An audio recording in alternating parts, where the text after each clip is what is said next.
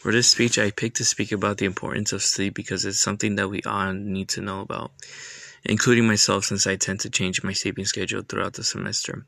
As we've all stayed up before for longer than we intended, one thing that is a huge factor of loss of sleep is the usage of phones.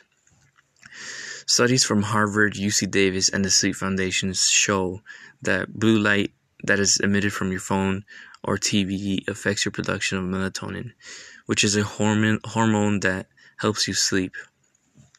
Besides mental changes to our brain, depending on how tired we are, reading emails from colleagues can get us worried and give us enough adrenaline to stay awake for a longer time.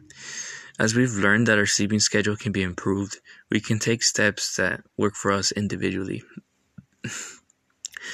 If we leave our phone outside of the bed and use it hours before attempting to sleep, we are more likely to fall asleep easily.